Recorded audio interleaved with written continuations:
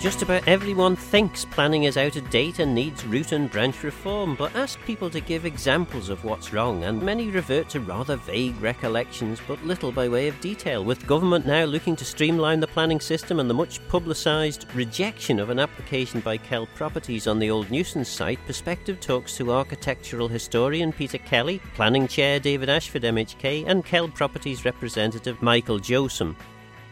Michael Josum explains his interest. My name's Michael Josum. I'm involved in various community organisations, and so my primary interest here is as a millennial who expects to live on the Isle of Man for the next 50 years or so. I think one of the most important things we do is that we address the housing crisis. Unfortunately, over the last 15 years, the number of houses being built per year on the Isle of Man has fallen in half, and I think it's really important that we have enough housing and shelter for humans to live in happily, healthily and successfully. And are you representing Kell Properties in some way as well? Yeah, so I've served as a representative of Kell Properties who wanted to reinvest and rehabilitate what many people know is the former nuisance site down on the Quay in Douglas. And in terms of redevelopment and building more houses, what do you think is fundamentally wrong, if anything, with the planning system? Well, fundamentally the problem is that we don't have enough houses in our towns, and we have seen that in the context of this discussion and consideration to rebuild and rehabilitate the former nuisance site, in that here's a site that is, the building is literally falling down, it is literally decrepit, it is literally an eyesore, and it's really important that if we are going to build enough high quality, environmentally sustainable homes, then we need to do that, and that requires building the things, and there's no other way. If we want to put a shelter over people's heads, we need to have enough homes for people to live in, and that is, I think, the key challenge, because I think the people of the Isle of Man have so much potential, and I want to leave a better place for my children and my future grandchildren, because I think it's really important to build a better future for the Isle of Man.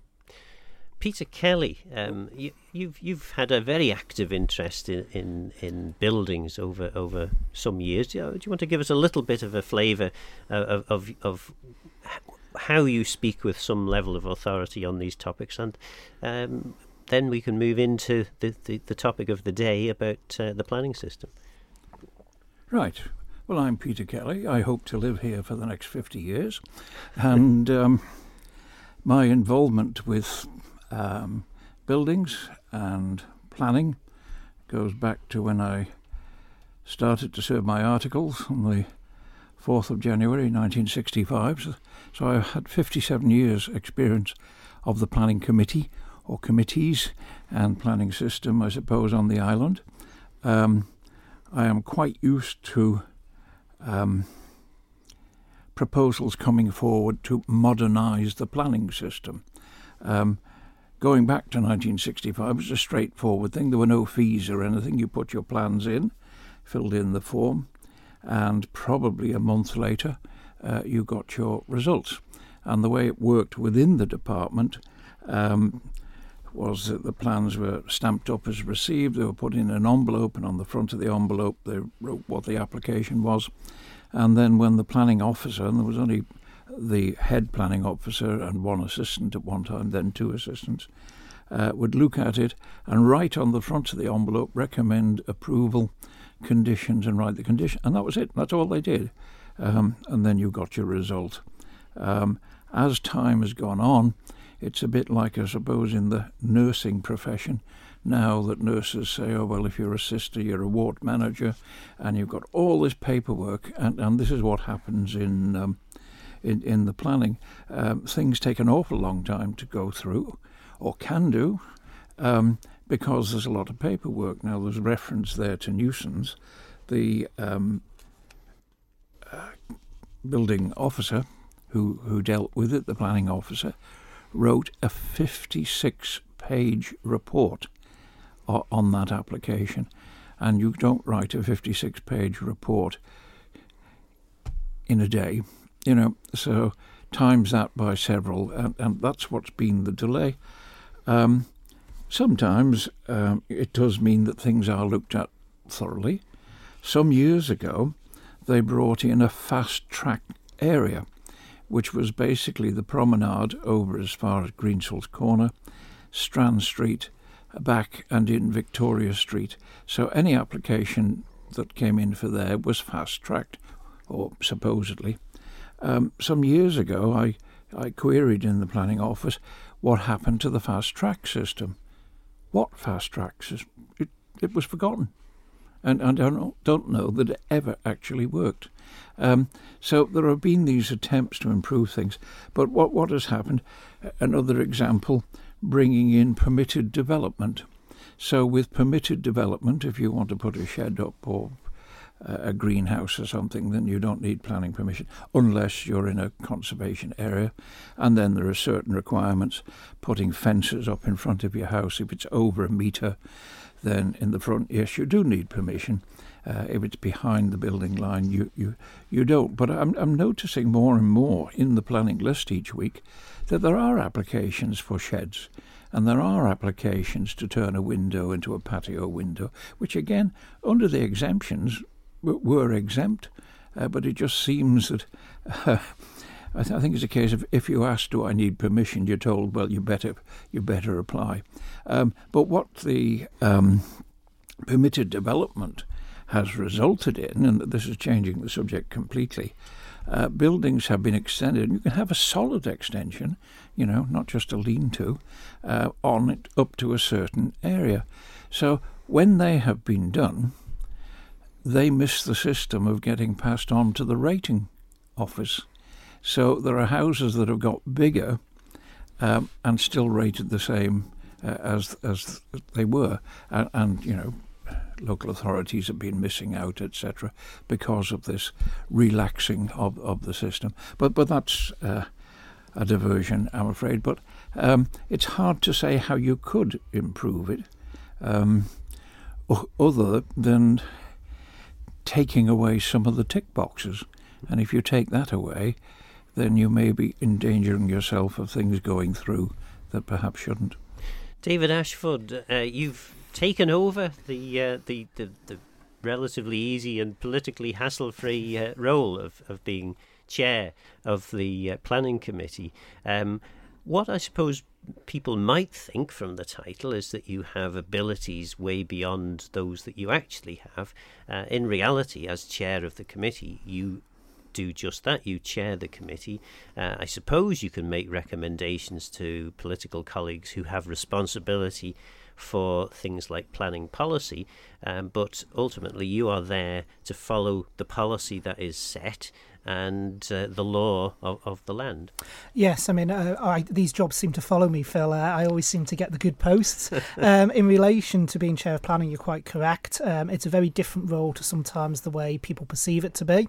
So it is being purely that chair in the committee, and you are one vote on that committee. You have a casting vote if the rest of the committee's tied and it's equal. But other than that, you are one vote. And my role is slightly different as well to what it's been previously, because you mentioned there about planning policy. Certainly in recent history, the chair of the planning committee has also been the political member in DEFA with responsibility for building control and also planning policy. I haven't actually joined DEFA. I've purely actually become chairman of planning. But in some ways that makes it freer for me to speak out about planning policy in general, something that I've had quite an interest in for a long number of years, even back to when I was on the local authority, on Douglas Council. And I've had some quite ingrained views on the way I think planning needs to move forward. I think at the moment the system is overly bureaucratic. I think Peter was quite correct when he touched on the fact that people go into the system and then they seem to get stuck. And there seems to be an awful lot more paperwork and paper trails following things than personally I believe is necessary even in a modern planning system. And I worry that actually we put off developers, because Michael made a very good point as well, which is why, one of the things we need to do to drive forward is to build the houses of the future. If we are going to grow the population, as is government's ambition, to 100,000, we need not just family homes, but we actually need homes that are affordable as well, and that will have to come from new builds. And if builders and individuals feel that they're not getting what they want from the planning policy, they won't come here. It's as simple as that. One of the last conversations I had as planning minister with a very prominent developer on the island went along the lines of, actually, the planning system, the Isle of Man, is much freer and much more likely to deliver us swift results than any of the planning systems that we use across the water. Is it sometimes just like one of these things where politicians just know that somehow the planning system is the problem, but they can't really put their finger on specifically what it is that they think the problem is? Well, I've been quite clear in what I think the problem is. I mean, I think certainly we need to incentivise more around brownfield sites. Brownfield sites, particularly some of the ones in the Douglas area, can be very difficult to develop because they're already built on different sides. So there's not really an incentive there for developers to go for those sites. I think we need to incentivise that more. We need to have more permitted development, I think, in that side. If you speak to developers about the system in the UK, one of the things is that depending on where that developer is, they get different results, because we have to remember that in the UK, first stage planning rests with the local authorities. And I speak to developers who operate here and also in the UK. And I think what frustrates them in the UK is they get a mixed system depending on which local authority they're dealing with. Some local authorities in the UK at that first stage planning are very efficient in pushing things through, and others are, you'll go round and round the circle time and time again. So I think one of the things developers do like over here is they are dealing with one system and one central authority rather than the mix of authorities in the UK. But that doesn't mean we can't improve the system here. I think we can improve the system. I think we can get rid of a lot of the bureaucracy that's in that system.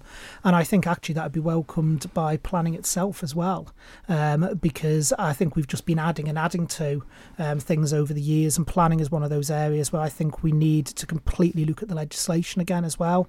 The Town and Country Planning Act, all the regulations, the environmental policies, everything that flows off that.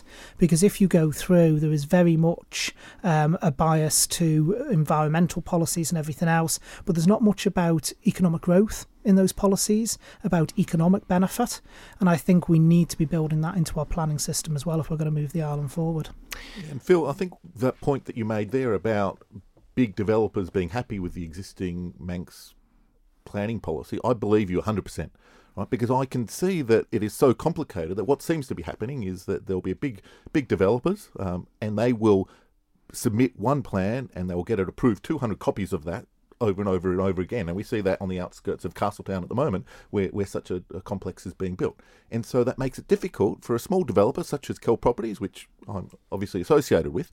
And here we have a situation where they're a small operator, they're looking to build 5 or 6 apartments or 10 apartments, I think it is in total, in the centre of town. It's a niche proposal for a small and complicated site, and so therefore that's why it takes 8 months for this to even be heard before it even gets to the planning committee. So because as Peter was saying before, someone's got to write 56 pages about it, and it's silly. And leave aside the bureaucracy here, one of the things that we need to consider is that there's a real cost of these delays, and that cost is unreasonably and unfairly being borne by the young families on the Isle of Man in their 20s and 30s, because they're unable to find a home. They're unable to therefore build a family, to have kids and to build a family and a life here on the Isle of Man. I have friends who as a couple, they move into their parents' home so they can save up money for accommodation. It's because they are unable to afford a deposit because there is such a excessive constriction of the supply of housing. And that's why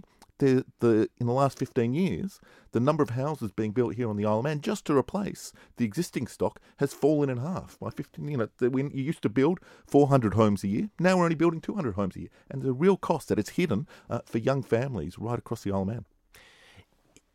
Just focusing then on the Kell Properties and the development on nuisance, which really was what drew my attention into this, as well, of course, as the government's economic strategy, which references in a fairly vague and overarching way that there needs to be some change to planning, but it doesn't really specify exactly what that change needs to be.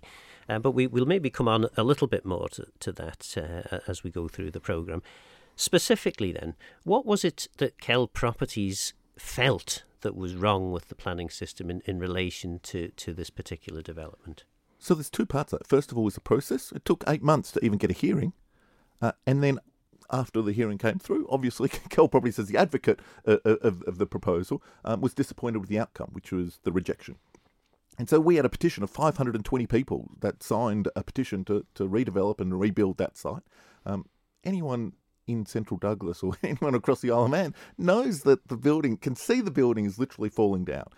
And so I guess that's the two parts of this. One is, we've got to protect those things that are truly valuable, but there are some things that are old and that is different to being valuable. And so there are really beautiful buildings that we need to protect and preserve here on the Isle of Man, but that is a different group of buildings to those that are merely old. But in relation to this building, presumably when it was bought, it was in the state that it's currently in, was it? Yeah, so it was bought some years ago. It was not at that time a registered building. It was subsequently registered, and now we're left with that as it is. And do we know why it was registered? I mean, maybe so the application form is very, very clear on that, in that it was registered as a building because it was old. The application to register the building does not even attempt to make the argument that it is a beautiful building or it is a valuable building, but it does make the argument that it is an old building.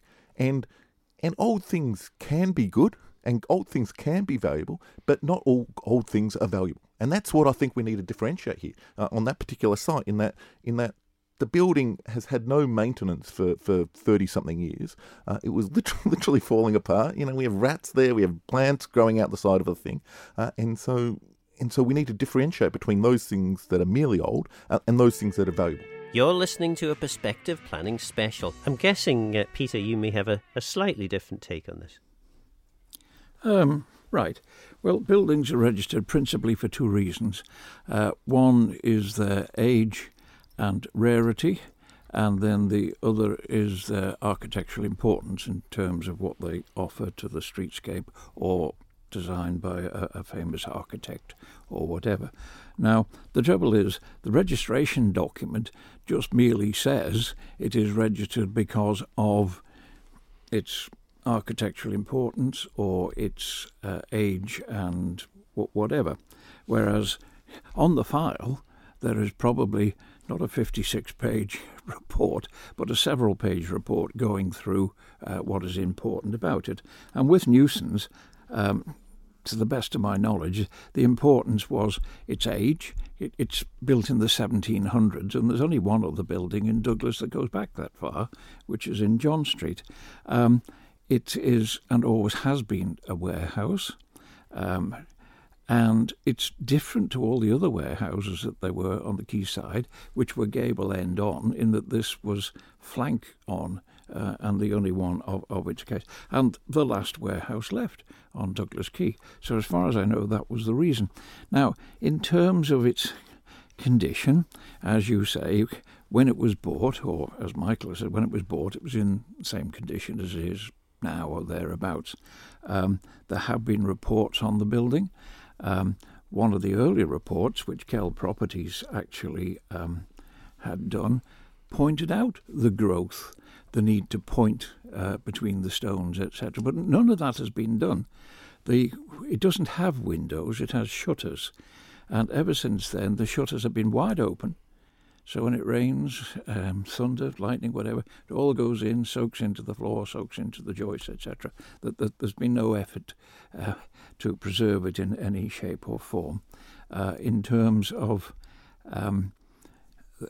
falling down, again, there was a report came forward saying it's in imminent danger of collapse. And 8 months later, it's still there. It hasn't That's because connected. of these great big trusses that are put up in the street to hold it up. Yeah, no, they're not holding it up.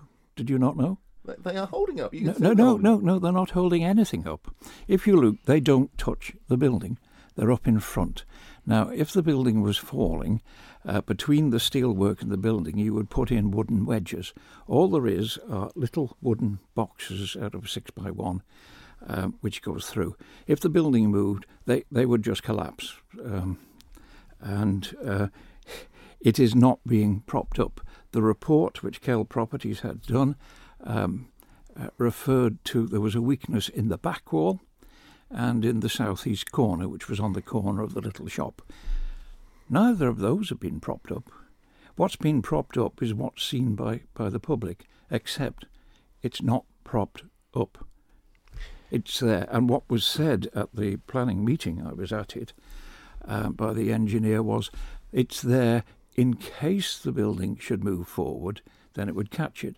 Now, anybody who's dealt with Manxstone, and I know you've built in Manxstone, Phil, will know that if a wall is going to go and move, you're not going to stop it moving by touching it in a couple of places, because the whole wall will just belly out and go. So it's a little cosmetic in my mind, all this propping on the front. Michael, you want to come back in on that? Or? Yeah, look, the building is obviously decrepit. And so any listener to this can go down and have a look at the state of the building themselves. It is plain and obvious for people to see.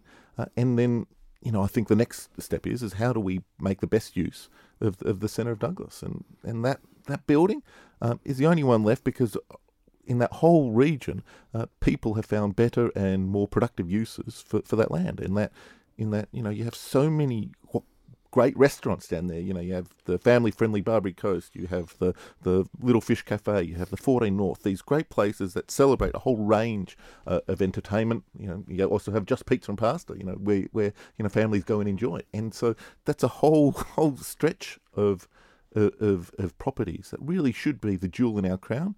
And instead, we have this building where tiles are at risk of falling off, where there is, clear risk and clear opportunity to make it better. So we leave something better for the next generation. Is there, though, I mean, maybe it's just me, but the thought of going to a restaurant which you could describe potentially as being in a building from the days of the smugglers seems to me to have some level of attraction to it. Is there any value in heritage in the world in which you hope to live in the next 20 or 30 years? So I think there is, but I think we need to be returned to the actual realities of the building, that it is crumbling, it is unviable in its current state to be used. There's obviously a whole bunch of requirements relating to disability access and so on. There's a whole bunch of requirements in regards to the safety of buildings and walls staying up, and so ultimately, if you want to run a restaurant in an elderly building, then to pony up the money. But in the meantime, there are other people who have looked at the building. They have considered and submitted ideas to rehabilitate the building, but found that when it gets to the nuts and bolts of it, it's not viable because of the decrepit state of that building. There was a planning application that was approved 3 or 4 years ago. But it never went ahead because it turned out that it wasn't possible to do the rehabilitation in a manner that was safe and viable. And so that's why I think it's really important. If it's all this talk is all well and good, but here's a guy who's put up, wanting to put up £8 million of his own money to invest in rehabilitating that site. All this talk is wiffle waffle by others of I would have, I should have, I could have, or whatever is nonsense, because it's not. There's no skin in the game. And so if you want to, I think that really comes down to the real core point here, is that we need to move on, in that the site, if we wanted to rehabilitate it, that would have been a good argument or good conversation point when Peter started his career back in the 1960s. That would have been a good thing, because that probably would have been possible before the building decayed. But now we've had this building, no one's really cared for it for more than 30 years. If we were living in 1980 or 1990, we could do something about it. But now we're living in 2022, and that time has passed. David Ashford, then, I mean, is there a role for history in the future, or is that all past and gone now? No, I think there is. I think there is a role for history, and things can be repurposed. We've actually shown that across the island with various different buildings over the years.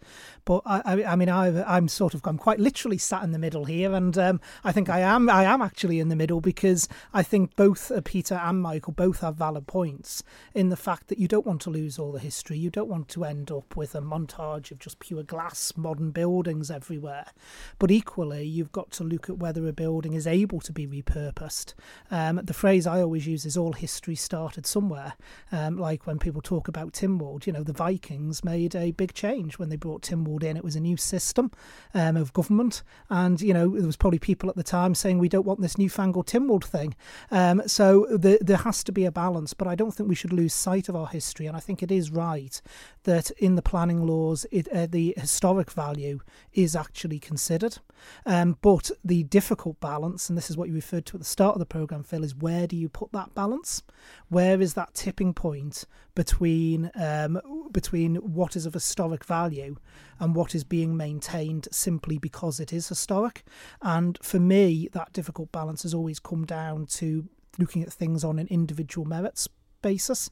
I think it's very hard to have one catch-all policy, and it is something planning struggles with. I mean, I can't speak, being chairman of planning, on individual applications because it will then conflict me, because mine's a statutory role about anything going forward. But of course, when there's been some of these debates, particularly around certain buildings, the planning committee itself's been split, and there's been split votes on planning, with some thinking a building can be retained, others thinking it can't. And I think that's something you'll never remove from the planning system. I think there will always be controversial applications from the point of view of and split opinions on both sides, and I think that's what the planning system's there of in those cases, mediation. But certainly, it shouldn't take 8 months for applications to get through the system and actually before a committee, because as Michael said, there's a cost to that. And there's people who have put money up front to try and develop things, and we need outcomes early on. So again, I come back to the point where, for me, planning reform is more around the bureaucracy of the system, and also making sure that there is potential weightings in terms of economic growth and encouragement of brownfield site use. Is part of the problem here that government wants to have its cake and eat it, in as much as, I think most people in the Isle of Man recognise the value of heritage. We all do. I don't think there'd be many people, for example, who would suggest that Castletown can solve its parking problem by knocking the castle down and building a multi-storey car park. So, at some point, everyone is on board with heritage, but gradually over the distance of arguments, you'll find you lose people along the way. But government wants to have legislation to protect historically important buildings. But unlike a number of neighbouring countries, we don't put any money up to actually help people, property owners like Kell Properties, to actually preserve these buildings. Again, though, I think it's a fine balance, because otherwise you could end up with an awful lot of public funding going into private property owners' hands to try and maintain buildings that they've purchased. Now, obviously, people can purchase a building and then it can end up being registered, as has happened on many occasions. We've just been speaking about one of those today that can put then pressure on that particular property owner. I think, like I say, for me, as both an MHK and an individual, it's about that fine balance. And the fact something is old doesn't necessarily make it historic. And I think it's having that recognition in the planning system, and it's then balancing it off around economic benefit, environmental benefit, and where does that fine balance go? And that's one of the reasons we have a planning committee. So we have a committee of lay people who can actually hear all the evidence from both sides, a bit like a tribunal or a court, really, can hear the evidence from both sides and can come to a informed opinion from their point of view as to which way it should go. Now, sometimes that will go one way and sometimes it will go the other. And basically, what I think planning is always one of those things, a bit like health and social care, really, where whatever decision you take, you're bound to upset someone somewhere. And there's never going to be a right solution for everyone, because it always is, at the end of the day, deciding you either agree with the applicant or you agree with the objectors. Peter Kelly, I was talking in I forget which programme it was now, a few weeks ago anyway, to Kirsty Neat from Manx National Heritage, who was talking about the, is it the centenary of the museum? Or 100? It's the centenary of it moving into the building into it's that in. Building, I mean, the museum's been going since 1886, but it was 1922 when it moved into the old hospital. That'll be the one. And at the time that they were talking about moving in there, the the people engaged, the greats of Manx heritage were being told by people, well, there's nothing on the Isle of Man. We don't really have much by way of heritage. There's very little of merit in a poverty-stricken place like the Isle of Man. And yet, in the age we live in, you could argue the opposite. That actually, maybe we've got too much heritage, and perhaps that's where government's coming from here. Well, I don't know about having too much heritage. You've got to... I mean, I know of planners in the past, they're long since retired, and some of them have died, but each year plans weren't considered during August. There was a break during August, and these planners would go off to... planning schools, refresher courses, and they'd come back and say, oh, wonderful buildings in Chester, wonderful buildings. We've nothing like that here. Well, this is where you've got to say, well, hang on, what is the best of what is here? Because you're not going to get a half-timbered building here. You're not going to get a Yorkstone church or minster or whatever, and you've got to judge it on what's here, and then set your criteria as to what's important and what's less important. Old buildings have been demolished. In fact, streets of old buildings have been to one side of Albert Street has gone. Now you've got a courthouse there, and part of Bucks Road at the same time. So no, you can't keep everything. You've got to decide why, and there is purpose in registering buildings. It goes through a process. Now, when it's decided within the planning office that this building, should be considered for registration, there's a little press notice saying the planning committee are considering registering nuisance or whatever. That gives the opportunity to the public to write in and say, jolly good idea, we support that, or the owner to say, no way, I don't want it. Then they make the initial decision, not to register, but whether it's worthy of registering, and then it goes forward and goes through the process in office as to whether to register or not. And then when it's registered, the notice is served on the owner and to the local authority. This building is now registered, and the owner has 21 days, I think it is, in which to actually appeal against the registration, and it can go through then to an inspector to decide whether it was worthy or not. In this case, none of that happened, in the sense there was no objection to, there was no appeal. So the owner has actually accepted that the building was registered. The owner overlooked that paperwork, unfortunately. Sorry? The owner overlooked it, just didn't notice that paperwork when it came through, which is unfortunate, because you're right, it should have been debated when it was listed. Yeah. Well, if he overlooked it, I mean, that's his fault. But what I'm saying, there is a system, and the system was followed. And with any registered building, once it's registered, you have certain things in which you have to comply with, including what has happened here, that the department, I don't know whether David knows, served a notice saying, right, you own a registered building, you need to do the following repairs, which haven't been done, and now there's a court case next month with an appeal against the notice that was served. But we're getting too much into detail there. But with any other registered building, you have to comply with these requirements, which again, if you make a planning application for a registered building, you have to make two applications. One is the standard planning application, and the second is a registered building. And I have known of cases where a registered building has received planning approval but has not received registered building consent, and therefore the thing can't go ahead. Can I just go back to housing? And talks of numbers of housing less and less.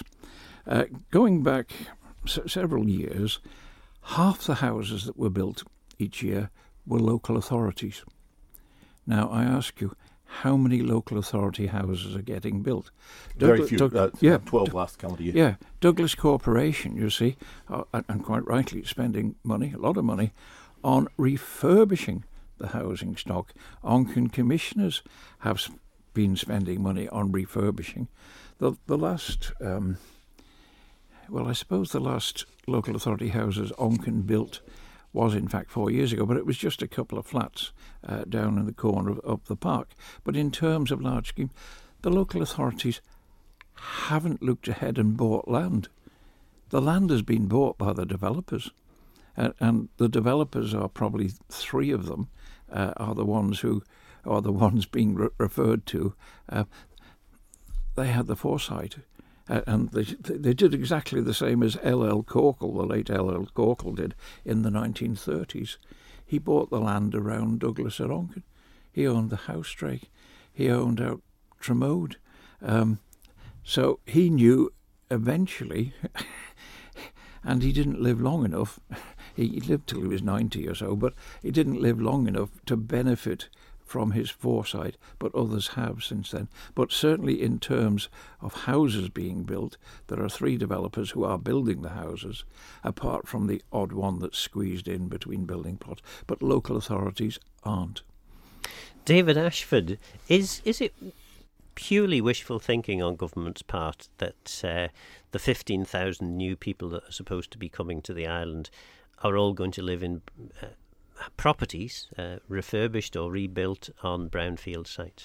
No, it's a mix. Government policy is, I've got to be very clear, Phil, government policy isn't that it will just be on brownfield sites. It's hard to get any minister committed to give numbers on what might be built on greenfield. Well, you can get a former minister committed. Right, okay. Is that obviously there isn't enough brownfield sites to accommodate all that, and some of the brownfield sites, particularly in Douglas, will lend itself more to flats rather than family homes, and also affordable housing needs to be done as well in order to encourage many people in.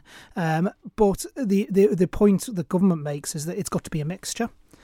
We've got these brownfield sites there, and it shouldn't be an automatic turning to a new land. We should be trying to encourage and develop. And the Manx Development Corporation, I know, has been doing a lot of work in this area. We're already seeing some of the repurposing of the nurses' home. People are able to physically see that in action. I know they've got a lot of schemes ready with other sites as well that will hopefully be able to be announced. Personally, I hope very, very soon, because that work was underway when I was Treasury Minister, and that will actually then start developing some of the other brownfield sites. But it does have to be a mixture. But I think what always sticks in people's throats is when they see lots of fresh land being developed, when they see what are these eyesores sat around areas such as Douglas, such as Onken, that haven't been developed. And I think if people are seeing a mixture of the two, then that's actually when they'll begin to understand that, we're going to be able to put the services in place to attract people in. But housing is absolutely fundamental. There hasn't been enough development of fresh housing, particularly affordable housing. And Peter's right in terms of the local authorities, and even those few local authorities that have been built, so Mike refers to the 12 in the last calendar year, most of that is replacing existing stock. Even where it is a new build, they physically knocked down and rebuilt. So for instance, Janet's Corner, when that was done, was replacing stock that was already there. It wasn't a complete new build adding to the number of local authority houses. And we're going to have to, if we're going to move forward as an island, have a mix of all types of housing. I've always said the housing debate always comes around first-time buyers. It's not about first-time buyers. It's about first-time buyers, second-time buyers, even downsizing. I have constituents up in Douglas North that will happily want to downsize, but there's nowhere for them to downsize to. They can't get the bungalow that they want without paying an excessive price. In fact, I've got one constituent where the bungalow they want to downsize to is actually of a higher value than the house they're actually in, which is crazy because they want to be able to pass some of that money on to the children and can't do so if they go to downsize. They'll have to find additional money. So it's about all that mix, and also having first-time buyers and local authority schemes as well.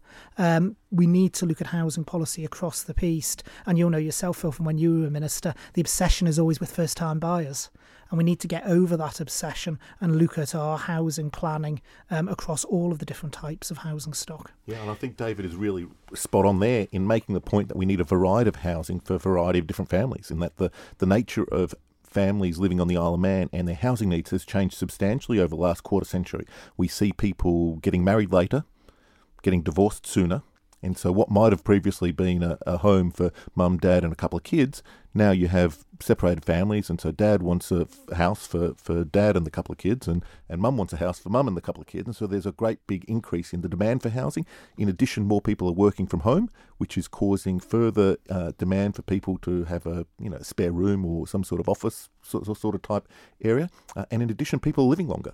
And so all those things mean that despite the population being relatively stable for last little bit, there is an increasing demand for housing, and so that's why we have a real trade-off here. In that, if we want people to be able to live happy, healthy lives, then we need to build shelter for humans to live in.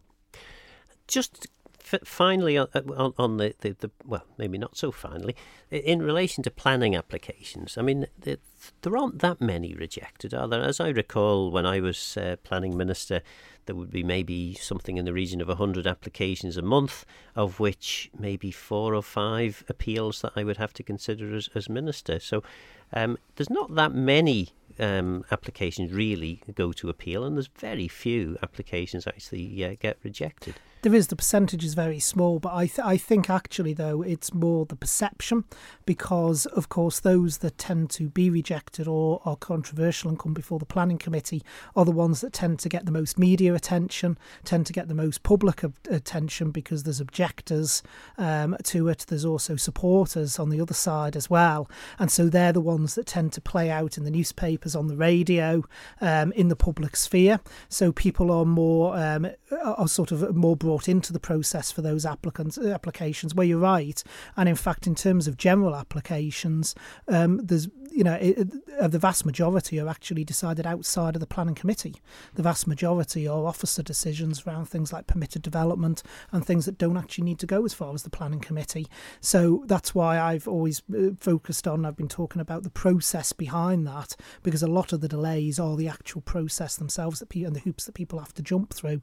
We need to be making that easier for people on both sides, both as objectors and also for the applicants themselves. And Michael, I mean, in relation to the Kell Properties application, having read, which I did, the planning decision, what was pretty clear from that, certainly from what I was reading, was that Kell Properties just didn't provide sufficient information to convince the committee that it was worth, or there was a strong enough case to actually demolish what was a registered building, or what is a registered building. Yeah, and so I think it's unfortunate that the planning committee made that decision. Disagree strongly with that decision, and so in the aftermath of that, the company had been intending on selling the property and saying, look, this is too hard, we'll let someone else do it. But then in subsequent to that, there was quite a significant outpouring, to our surprise, in that, although we were mindful that there were over 500 people who signed a petition in support of the development even before the planning committee, the comments that we received from people on social media, even listening to callers into the Madden line, listening to personal messages of support and so on, in that we think that the planning committee got it wrong, in that we think that the centre of Douglas should be an icon, not an eyesore. And so in that sense, that's why we're now appealing against that decision, and that appeal will be heard through whatever the right procedures are. So I mean, what reasons would you say you gave as a property developer that would warrant effectively demolition of a registered building? Sure. So the reason to do it is that, first of all, it creates a better environment for the people of Douglas, because it's about improving that. First of all, in terms of the hospitality trade, that whole area of North Quay and Douglas used to be known as the Barbary Coast, not named after the pub, but rather because there used to be a whole chain of fun and engaging hospitality outlets, and so that was on the ground floor. And then on the upper floors, the plan was to build a number of apartments. They would probably not be first home buyers, but they would rather be an attempt to make almost last home buyers for people who wanted to live in the centre of town.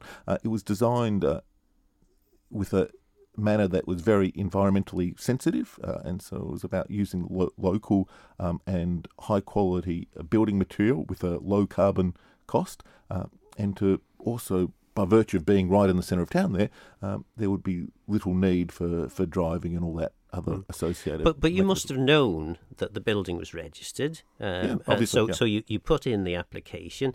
You know that to overcome the registration and effectively demolish a registered building, you have to give pretty sound and strong evidence to support your application. So what was that information? What was the evidence that you provided? Yeah, so the evidence is provided, first of all, the opportunity, the potential to build something better for the future, and then second of all, in terms of considering the value of the building as it is.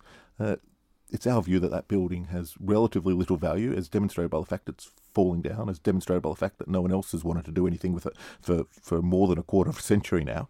And so we think that there's an opportunity there to do something good. And we think that is a compelling case.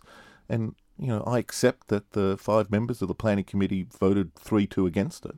But the Planning Committee does not contain all the knowledge in the world. They are not perfect humans. We think they made an error, and so we disagree with that, and so now we will go through that appeals process.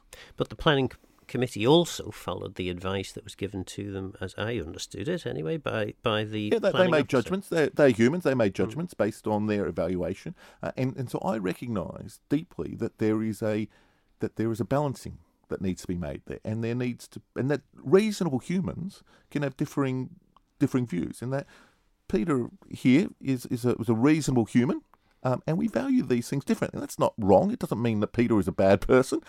We just balance these things differently, and so I consider, the opportunities to rehabilitate North Quay in Douglas. I consider the opportunities to build homes for humans. I consider all those things versus what I see. Just as a layperson, I'm not no expert on building construction and so on, but I can see as a layperson that site has been decrepit for a long time now, and we can do better, because I think the Isle of Man has such a bright and positive future that we should build so that we build buildings so that in 100 years' time people can look back and say, hey, look, wasn't it good that in 2022 they built this great building that rehabilitates this site in the centre of Douglas, that creates jobs for humans, creates housing for humans, and makes Douglas a place that we want to build our life and to create families in. Peter, good to know that you're a reasonable human. Well, yes, you have to tell my wife that. Maybe we'll have to get the wife to testify at the next Planning Committee hearing. Okay. Yes. So I mean, of all the buildings that we could be discussing, this is probably not top of the list in terms of the need for preservation, or would you argue differently? The nunnery is not registered and should be, right? This is registered, so we have to treat it as being registered. You were leading Michael into, but he didn't follow it up, that the Planning Committee, to a great degree, their decision on their officer's recommendation. And, of course, the department had engaged an engineer, well-qualified engineer with old buildings, who said, no, it's not going to fall down. You need to repair this, you need to repair that, and so on. It was interesting to sit there and see the Planning Committee and the 2 that voted in favour. Now, one of those kept saying, is the red brick building part of it? Now, there is no red brick building, and the plan's on the screen. There was no red brick building. And another one who voted in favour said that building at the end, which was one of the 2 the far side of what used to be the paint pot, are those the corporation flats? And you're sitting there thinking, they don't understand it. They're not understanding the plan. And they voted in favour. But that's the way it goes. There are plenty of buildings out there still which have not been registered. This was registered for a reason. Whether you agree with that reason or not, it is registered, and therefore, if you want to do something with it, you need permission. If you want to have it deregistered, you have to go through a process to have it deregistered, and then maybe it frees you up. The problem, as I saw it, with the application was it covered several properties. Now, if they had applied separately for these 2, for the Merchant's House, as it's now called, the Paint Pot as it was, for that, and then the gap separately from the end, then you probably had 2/3 of your application approved. But they didn't. They put it in as one. So having gone in as one, it fell as one. The chairman of the Planning Committee did point out that media, advertising, advertorials, petitions, online petitions, are not considered by the Planning Committee. they deal with what is before them, and he made that quite clear. And it was interesting that the head of planning, who was there, actually said to the committee, you have to consider this building as if it were in a good state of repair. That was architectural historian Peter Kelly, planning chair David Ashford, and Kell Properties representative Michael Josem. Any clearer on what needs to change? I'm Phil Gorn. Goramayo Sungeishakrom. Thanks for listening.